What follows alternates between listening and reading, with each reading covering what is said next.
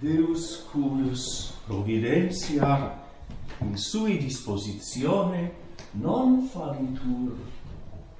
O God, whose providence in the ordering of all things never fails. In the name of the Father, and of the Son, and of the Holy Ghost. Amen. Of all the Masses of the Blessed Virgin Mary given us, there are hundreds of them. Today's Mass of the Blessed Virgin Mary, Mother of Divine Providence, is without any doubt, I think, the most consoling. You will have noticed, of course, that the collect of today's Mass is simply that of the seventh Sunday after Pentecost, with a little phrase inserted, allowing us to pray that collect of the seventh Sunday after Pentecost, leaning on the intercession of the Mother of God. I've had occasion before to preach on this particular collect, and yet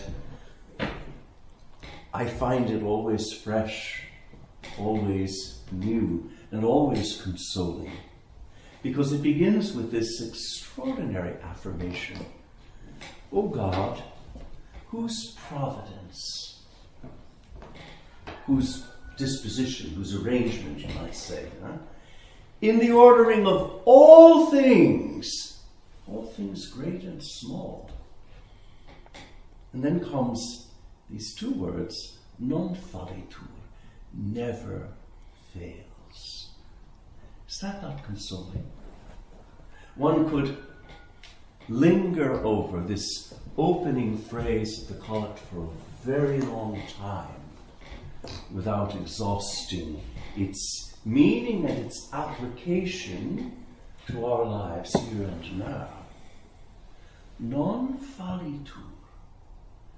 I find that at certain hours and seasons of life, we do well to repeat over and over again this opening phrase of the collect. O God, whose providence in the ordering of all things never fails. Say it over and over again until the truth of it descends by dint of repetition from the mind into the heart. And it goes on to say, we humbly beseech thee, and today's Mass, being of the Mother of Divine Providence, says, we humbly beseech thee, through the intercession of the Blessed Virgin Mary, Mother of Divine Providence, to put away from us all harmful things. The Latin's really more expressive, ut noxia cuncta. One might want to translate that, I think, Brother Chrysostom, all things toxic. All things that are in any way harmful or poisonous or dangerous. All things toxic. And we ask God, submove us, to move them out of our way, would probably be a better way to translate that. You have submove us. Move them out of our way.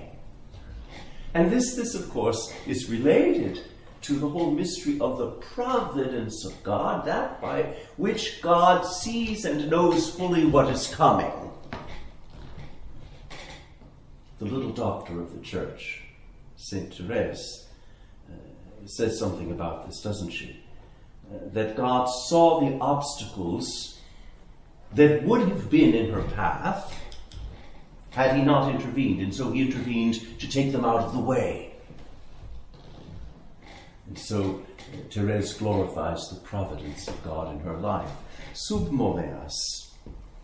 And then, that's not enough, simply to remove the obstacles, to get them out of the way. But also the collect goes on to say, et omnia nobis pro futura concedas. And give us all those things that will be profitable to us. What a perfect prayer. And when one takes this prayer, inspired by the Holy Ghost, as all the collects of the liturgy are,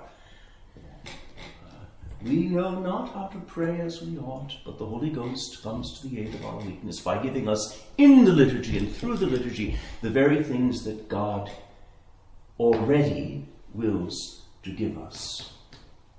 And so we take this collect of the seventh Sunday after Pentecost, and following that marvelous liberty of the Church is so free in the sacred liturgy. She adapts, she juxtaposes, she centonizes, not only with the melodies but also with the texts.